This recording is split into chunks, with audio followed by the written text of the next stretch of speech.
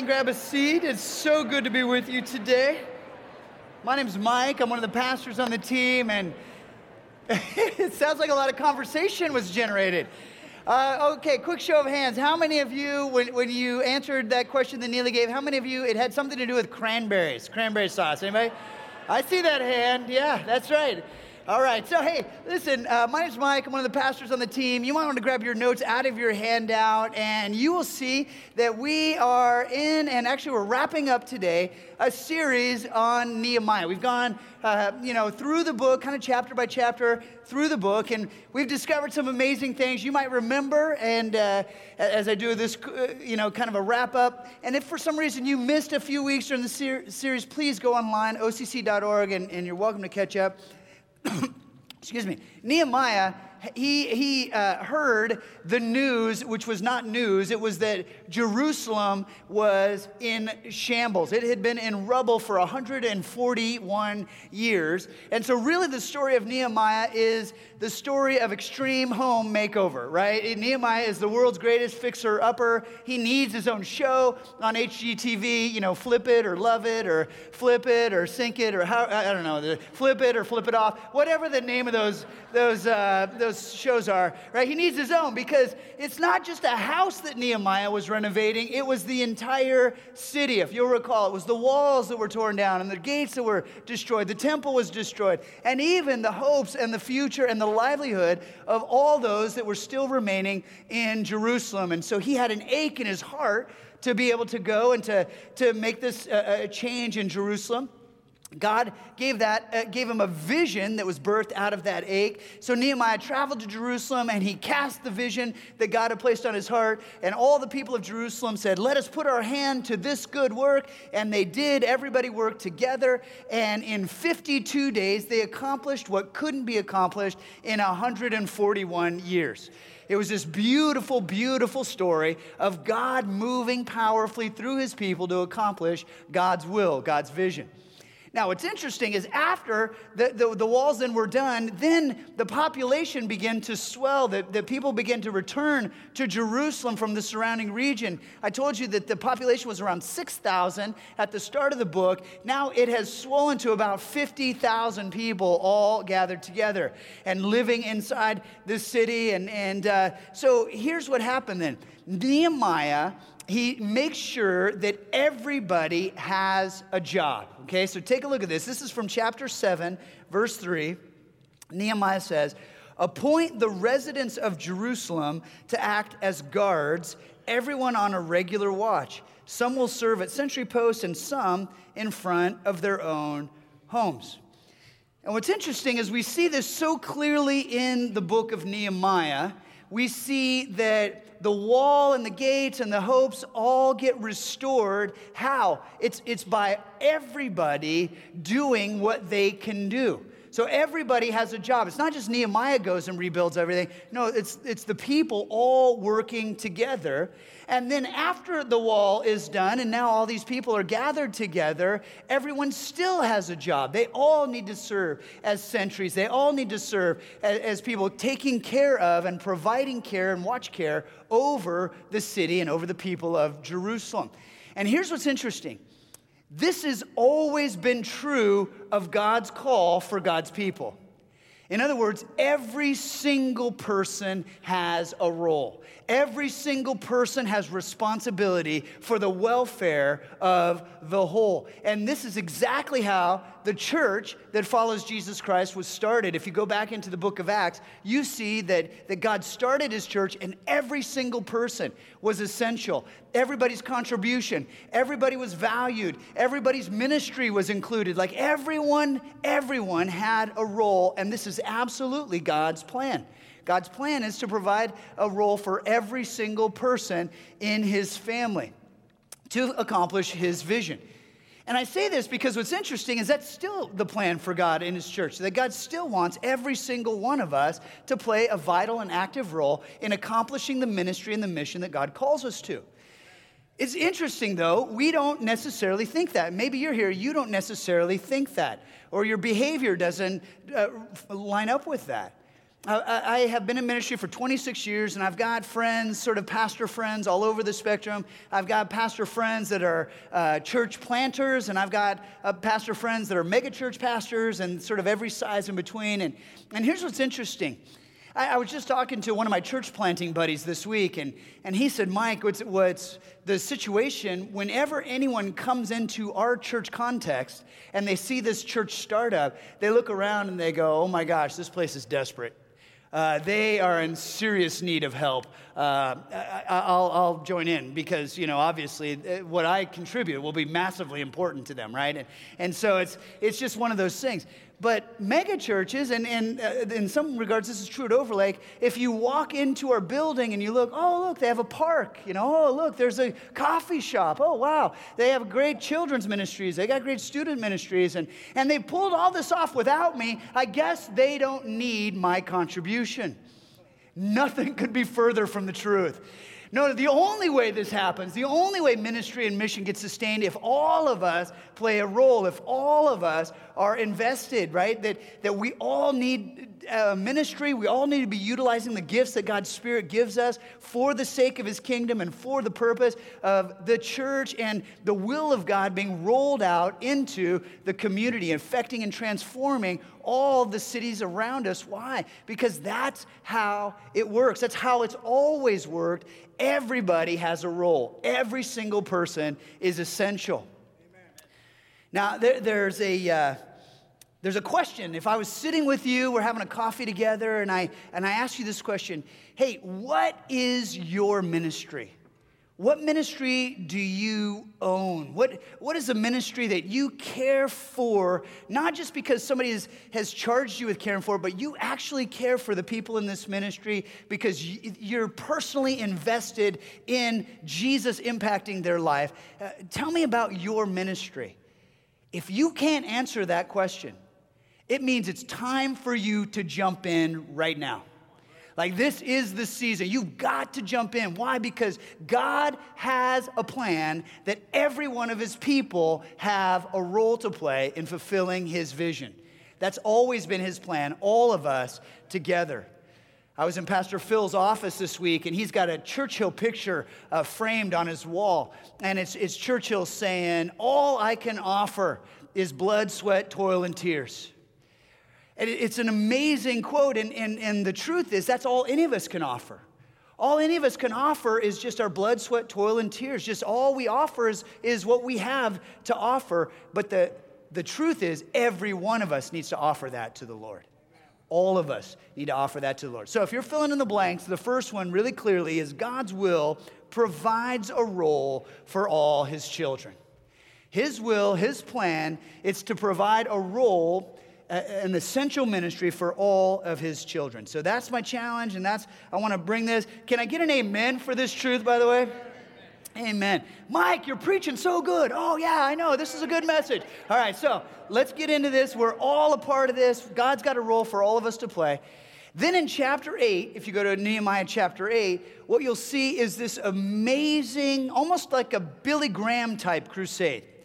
All 50,000 people are gathered together, and they begin to go into the Word of God together. So there's this huge corporate message and worship together, starting in verse 1. It says, all the people assembled with a unified purpose at the square just inside the water gate. They ask Ezra the scribe. By the way, this is the same Ezra. There's a book in the Bible called Ezra. It's the same Ezra. So this is where Ezra and Nehemiah are contemporaries here. They asked Ezra the scribe to bring out the book of the law of Moses, which the Lord had given for Israel to obey. So on October 8th, Ezra the priest brought the book of law before the assembly, which included the men and women and all the children old enough to understand. He faced the square just inside the water gate from early morning until noon and read aloud to everyone who could understand. All the people listened closely to the book of the law. All right, so I want you to picture this, right? In this newly restored city of Jerusalem, the entire population gathers together for a church service, right? I mean, could you imagine that happening in Seattle? You know, I can't gas up my car, Target's closed, all 7 Starbucks in Woodinville are shut and dark.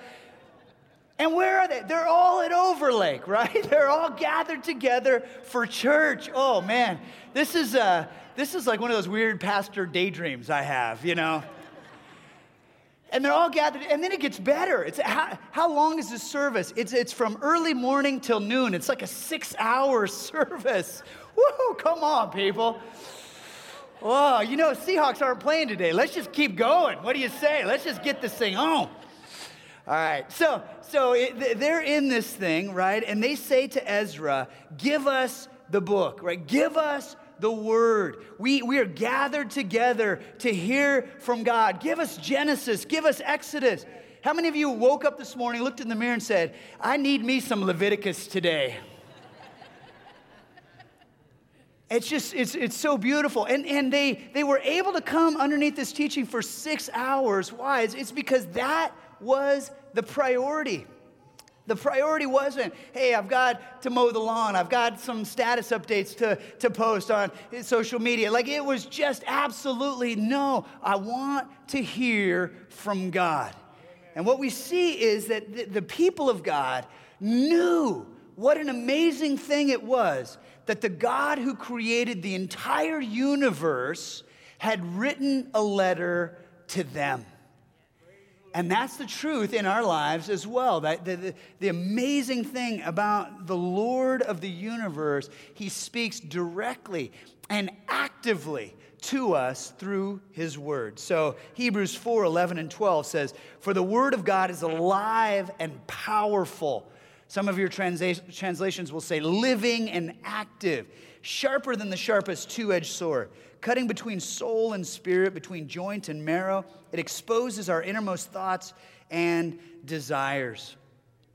And we've already seen how, through the course of this series, the book of Nehemiah, which was written 2,500 years ago, this historical book, is actively speaking into our life circumstances today. That God knows exactly how to communicate then and to communicate specifically to a context and a people and a situation. But so often what he's communicating has universal application, right? Living in our lives, active in our lives, personal to us. Proverbs 35 says, every word of God proves true. You might want to circle that. It all proves true. It all leads us into truth. If we're not familiar right now with how it's true in our life, continue to walk in faith because it proves true in our life. And then it says, he is a shield, you might want to circle that, to all who come to him for protection. So it's so important for us to recognize these things that God's word provides for us and to have our minds right, that his word leads us into life and into truth and into freedom because it reveals to us how we interact with God himself, his spirit within us, how we have a relationship of love with Jesus. In fact, I want you to remember that in the Psalms, King David says something like, I run in the path of your commands, for you have set my heart free. That recognition that as we bring our lives underneath the teaching of God's will, that's how we are truly set free. And it's important for us to keep our minds like in a good place. In other words, how we approach the scriptures psychologically matters.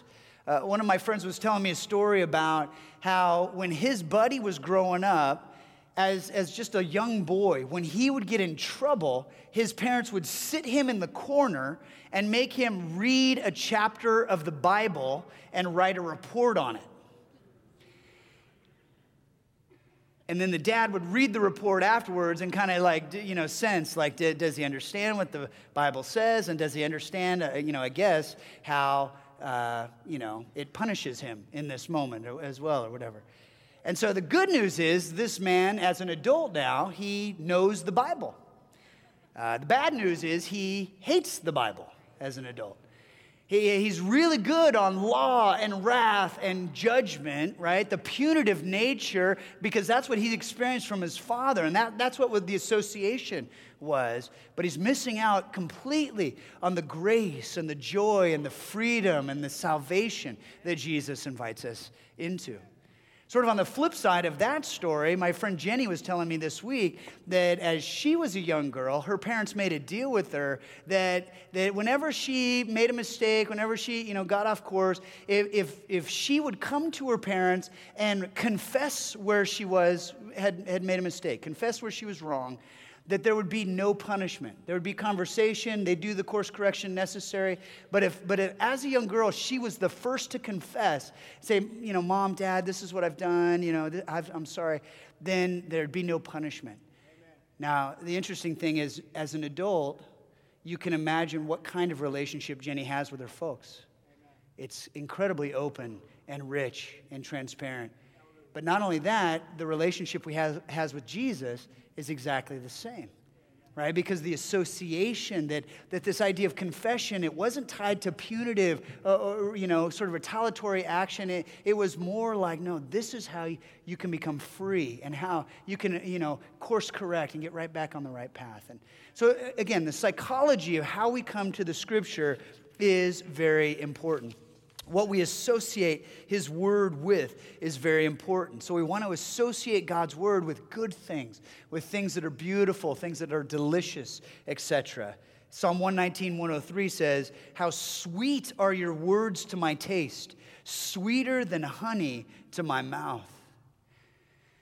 What's interesting is there are some ancient rabbinic traditions which, as the rabbis were teaching their young Jedi apprentices the Scripture, They would put a little honey on a stick and kind of put it on their tongue as they learned the Scripture, as they memorized the Scripture, meditated on the Scripture. Why? Because they wanted that association with God's Word and God's will to be delicious, to be sweet, to be beautiful. And so it's important for us to keep that in mind. If you're filling in the blanks, it's this, that God's will provides wisdom for purposeful living. Not only does His will provide a role for all of His children to participate in, but His will provides wisdom for purposeful living. Psalm 119:97 says, "Oh, how I love your instructions. I think about them all day long. Your commands make me wiser than my enemies." You might want to circle that word, wiser, "for they are my constant guide." So you think about the guidance that God provides us through His Word, right? His Word is His will for us. It makes us wiser, provides us wisdom for this purposeful living that He invites us into. And so you can just picture the entire city gathered together, listening to the will of God being read over them. And we jump in, we're in verse 5 now, chapter 8. It says, Ezra opened the book. All the people could see him because he was standing above them, and as he opened it, the people stood up. Ezra praised the Lord, the great God, and all the people lifted their hands and responded, "Amen, amen." Then they bowed down and worshiped the Lord with their faces to the ground. So, a couple of different things we see from this passage. Number one is Ezra was up on a platform and he opened up the Word. He opened up the Bible. And so the people were gathered together underneath, literally under the Word of God. Right? They said, no, we want the Word to be elevated and we will bring our lives underneath its teaching, underneath God's guidance, underneath God's will for us. And that's a beautiful picture, right? The image is a metaphor for how it is that we want to approach the Scripture. We want Overlake, right? We've always done this. I mean, ever since I've been here, Overlake has a very strong view of the Scripture. Want to make sure that we understand it correctly and that we bring our lives underneath the clear teaching that God gives us. And so if if you're kind of this person, bring a Bible to church. We want you to be able to, every time we gather together, we open the Word together. We're in the Word together. If you don't have a Bible, there should be one in the seat back in front of you. You can take that, right? You can take that. You're like, oh my gosh, I'm stealing from a church. Look, I'm giving you permission. Don't steal anything else, but you can take the Bible. That's for you, right? And we want to make sure that we're a people of the book, that we keep going to the book. You know, if you don't know about Jesus, I just recommend open up the book to the Gospel of John. Start reading in John, read all the way to the end of the book, right? You read about the person of Jesus, you read about what life with Jesus looks like, you read about the return of Jesus, all that, right? It's right there in the scripture. You want to strengthen your marriage, open up to Ephesians, you know, read through that with your spouse. If you want to spice up your marriage, open up to Song of Solomon, right? There's all kinds of stuff.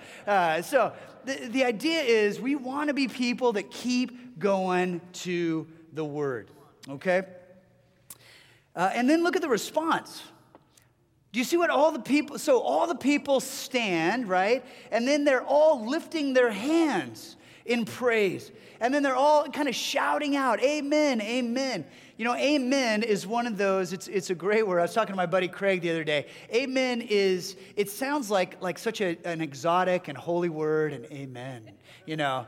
And it is, but if you get behind it and you see what it actually means, it just means truth, right? This is the truth. That may it be so in my life. May this be true in my life, kind of a thing. And it's that way of, some of you think that's just how I hang up my prayers to God, you know.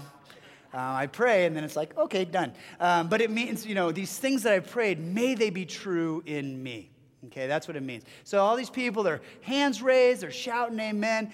They come and they bow their faces to the ground. Why would they do that? They would bow down because they want to make much of God. They want to lift him up. And so all of this stuff, there's freedom as the people of God worship the God. And friends, just so you know, that's true at Overlake as well. We want there to be freedom as we worship the Lord just like it's revealed to us in Scripture, right? We want to make sure that all the ways that followers of God have worshiped and praised, that we are also available for. Okay, so verse 7 says, the Levites, Jeshua, Bani, Sherebiah, Jamin, Akub, Shabbathai, Hodiah, Maaseiah, Kelita, Azariah, Jozabad, Hannah, and Pelaiah. By the way, I practiced those this week. By the way, that is Ezra and Nehemiah's staff right there. And it just actually makes me very thankful that I get to serve on staff with Josh and Pat and Lee and Jen, you know. It's not a requirement that I have to be able to pronounce your name to be on my staff, but it does help. It is a quality there. So you keep going. It says, they instructed the people in the law while the people were standing there. They read from the book of the law of God, making it clear and giving the meaning. You might want to underline that phrase, making it clear and giving the meaning so the people could understand what was being read. And friends, this is the role of preaching. It's to open up the Word of God and to present the words of God and the will of God in such a way as to make the meaning plain, as to help everyone who hears understand how God's heart is revealed in this and how we apply it to our lives today. In fact, I would tell you that the very best preaching in the world is preaching that can take the lifeless text and bring it to spiritual life in our lives. The very worst preaching is that takes spiritual life and presents it as lifeless text. And I say this because I want you to know, if you ever want to know how to pray for me, know that this is my heart's desire. My heart's desire every time I stand before you is that something comes alive in you, that the Scripture comes alive, the will of God comes alive for you. That's my prayer. And if you ever think about how to pray for me, that would be it.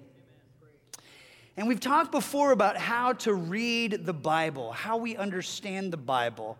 And if for whatever reason you missed a message that we did in September called Faith Conversations, we actually examined this topic specifically over a 40-minute period. Please go back and take a look if you want to know. But we've talked very, very clearly about how the Bible is all about Jesus.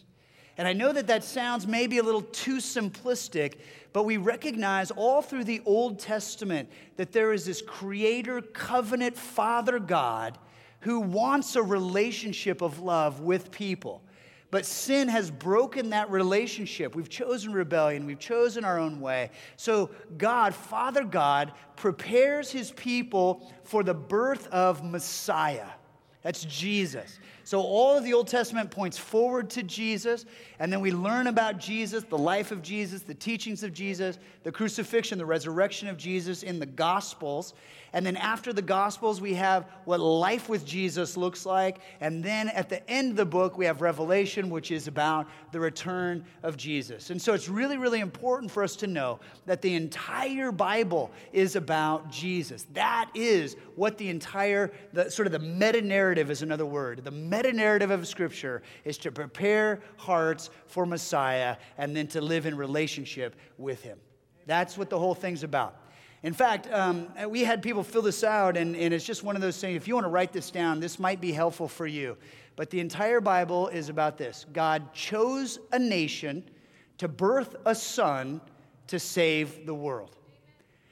You're welcome. That's the Cliff Notes version, okay?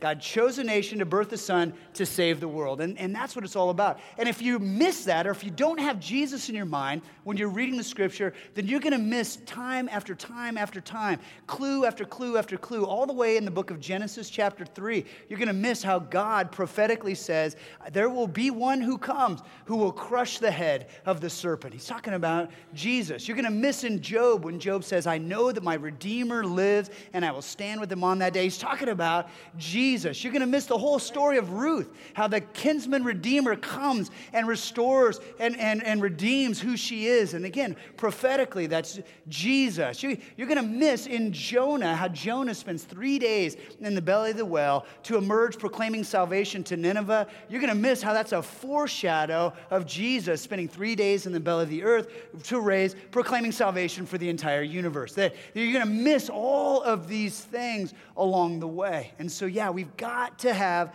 an understanding of what this looks like.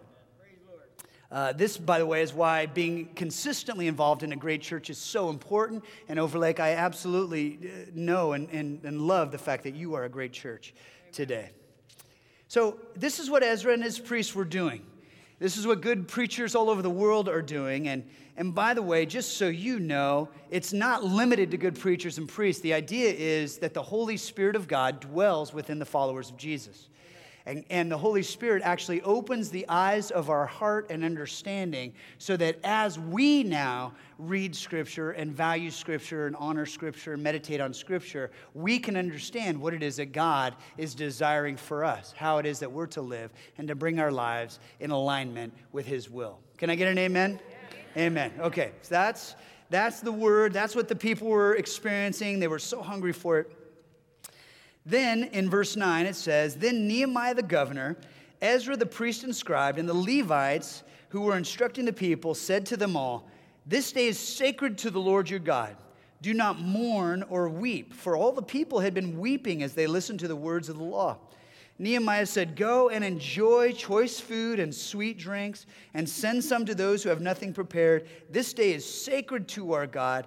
Do not grieve, for the joy of the Lord is your strength. Can you underline that last phrase?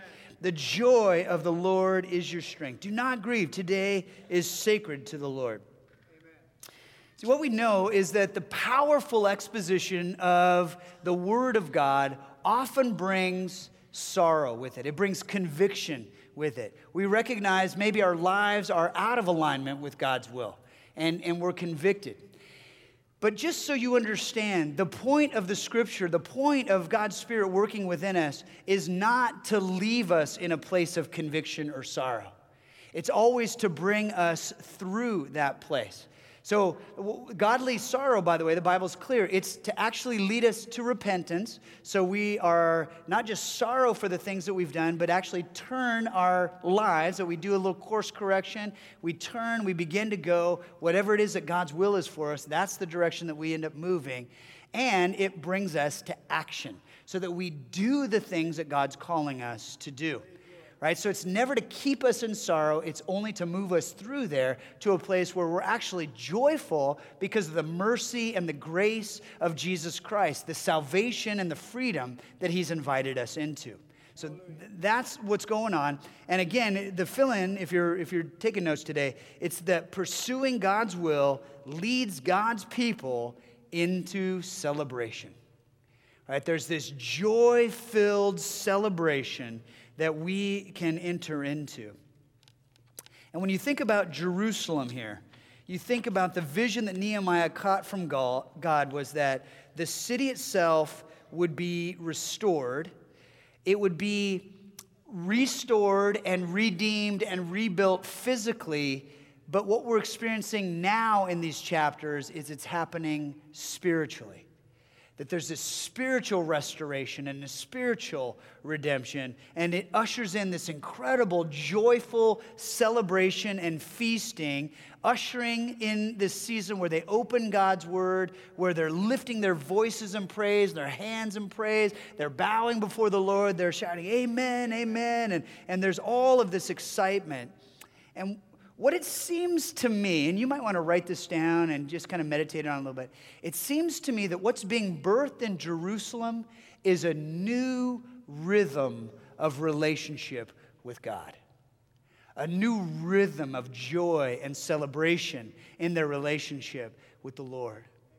I want you to think about 141 years of rubble, of everything in shambles, of no hope and no future. The temple destroyed, so there's no public proclamation of God's word and God's will. There's no corporate gathering together of worship, of praise, of celebration together as the people of God, right? All of the streets and all of the places where God would be worshiped, they're all silent for 141 years. And now, because of Nehemiah, because of Ezra, because the people are so hungry, there's this new unforced rhythm of grace and of celebration and of joy as the people enter into this season where they bring their lives under the teaching of God. And they just joyfully and with great freedom worship and celebrate their relationship with the Lord. In fact, in verse 17, it says their joy was very great. It's as if this revival that's happening in their midst is just buoying them all up as they lift their hands to the Lord, as they lift the Lord in glory, that God is now lifting them up, right? The joy of the Lord is their strength. And then look at this verse. I love this. It says, the Israelites had not celebrated like this since the days of Joshua, son of Nun. Do you remember who Joshua was? He was Moses' pupil. Moses was Joshua's discipler and mentor. And Joshua was the one who led in the people of God from the wilderness into the promised land. And there was great celebration there. And here we are hundreds of years later, and the scripture says they had not celebrated like this since those days. I mean, that's a beautiful picture of how incredible this celebration was. And just, friends, it's a good reminder that it's so good and it's so joy-filled to be right with God and to be pursuing the things of God and to be fulfilling your role in the kingdom of God. That when our hearts and our lives are in alignment with His vision for us, we brought ourselves underneath the authority of His word and His teaching, then it's just so much reason to celebrate, right? There's so much freedom as we live our lives in relationship of love with our living Savior and Lord, Jesus Christ. And so it's a great opportunity for me then to just kind of turn the corner a little bit and to lead us into celebration about the Katali project that we've been going through this whole fall. Right? This idea of helping kids who are orphaned, who are living on the streets, how do we help get them back into caring and loving homes where they can receive nourishment, where they can receive not only family, but then a hope and a future, just like the people of Jerusalem. And I know that as we've gone into this, I know that for some of you, because I've had these conversations, you have felt sorrow. That there has been, as we've painted this picture of kids that are elementary school age and younger, living on the streets, foraging for food, being abused by others, beaten by shopkeepers, etc., and all this stuff. Like these things, they bring sadness. I know when I shared a story a couple of weeks ago, the true story about how I was in this community and a bus hit one of these young street kids, and I was the first one to respond. And just, I was sad telling this story. So I understand this, but that's not where we stay. Right? That's not the landing place. The idea is, no, we experience sorrow and then we move through it to action to do the things that God is calling us to do in order to change that situation. And I am just so thankful, Overlake, in you. I'm so thankful to be a part of a church that cares about stuff like this and that we would put our hand to stuff like this. I mean, it's just absolutely beautiful in my book, who you are and what it is that God is doing through us. So I know that this is the front end of a Thanksgiving week, but I just want you to know I'm thankful already. I'm going to be posting every day thanks and praise to the Lord on Facebook and social media because I am just so blown away by you. Right now, I'll just give you a little reporting. Right now, there are over 300 families that are participating and committed to this idea of the Katali Project. And I honestly believe there are about 150 plus more that are just kind of praying about it, still just haven't gotten the envelopes in or the commitment in. And so if that's you, if God's already stirred your heart in this, just know today is a great day. There are envelopes in the seat back in front of you. Please grab that, kind of fill out whatever it is that you guys have decided in your heart to give, and just know that's a beautiful thing. But I love being in this with you. I mean, it's so fun for me as I filled out my envelope. I dropped it in last week. It's so fun to be on this journey with so many of you as your hearts, and you put your hands to this thing. And let me just give you some of the report. It's not just been like all the adults. Our children in our Kid Town ministry, they did this thing with rice and beans, where they packaged these little rice and bean meals. They were selling them and talking about what this Katali Project looks like, what sustenance looks like. And they raised about $5,000 through that effort. Yeah, it was just so fun.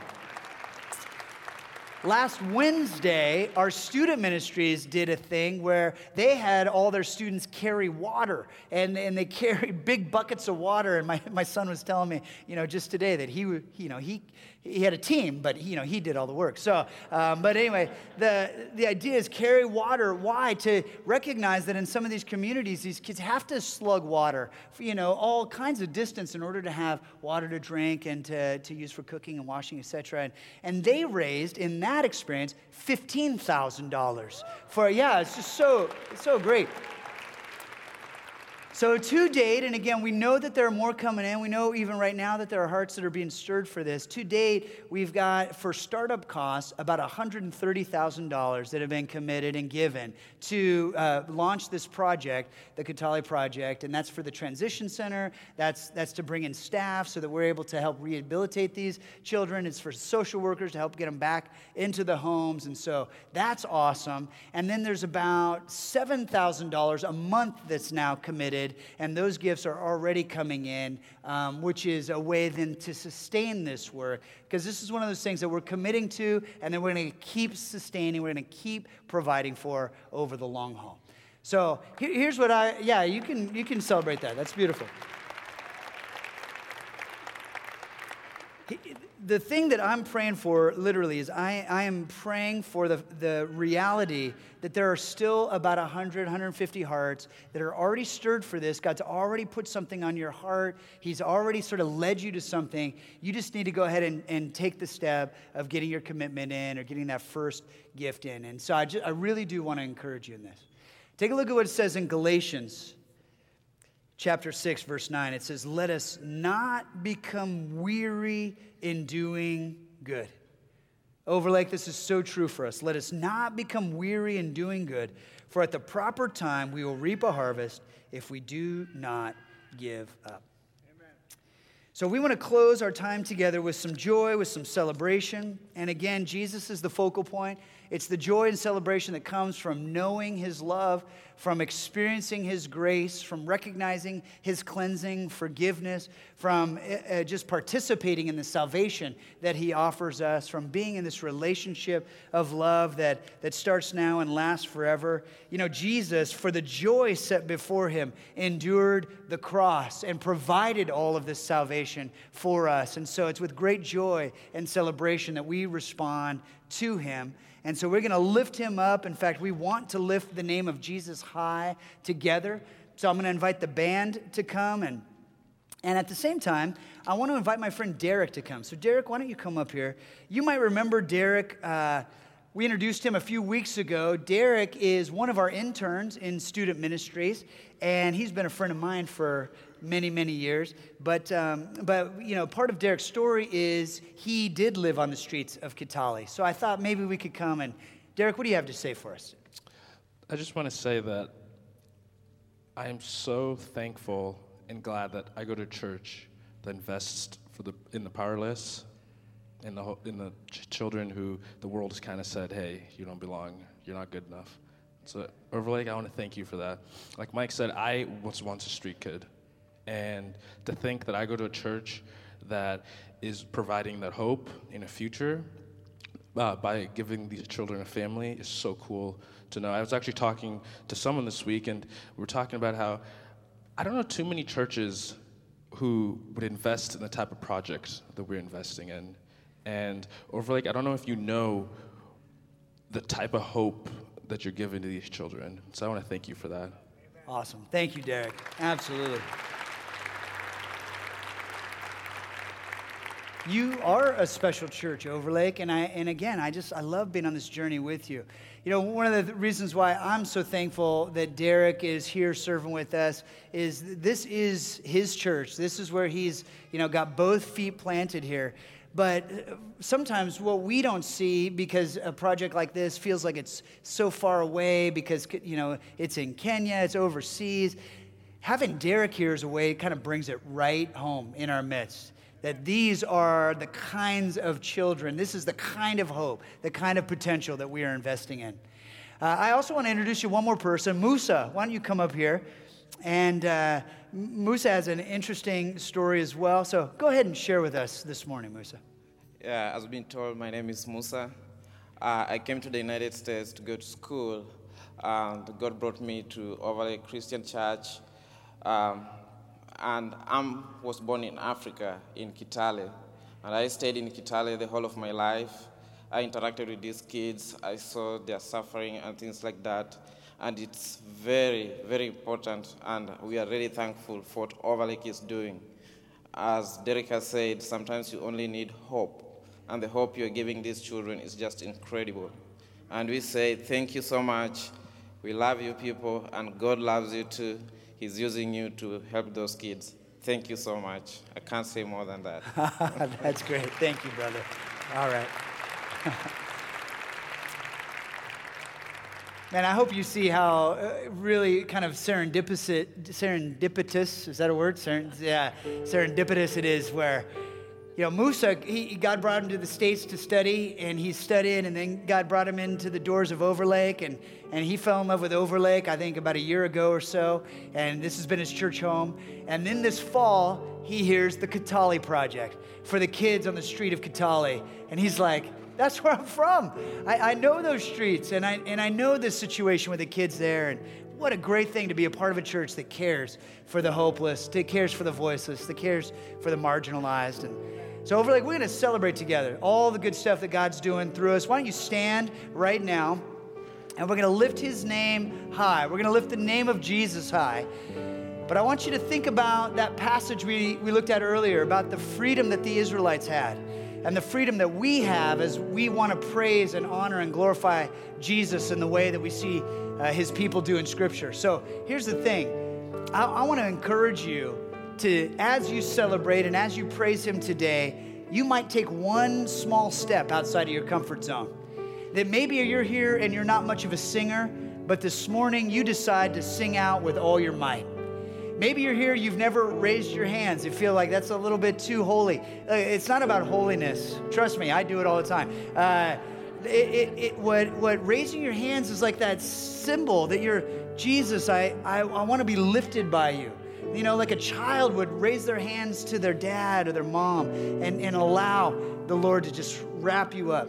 Maybe today as we sing, you just want to celebrate and you say out, you know, kind of shout out, amen, or Hosanna, or hallelujah, however it is that God's stirring. Even as you saw the Israelites bow down with their faces to the ground. You know, during the first service, we had several that came up here to the front and they bowed with their faces to the ground. And so I just want to say, you know, there is freedom in this place. Let us worship the Lord. Let's make much of the name of Jesus. Yeah, let's celebrate together, Overlake.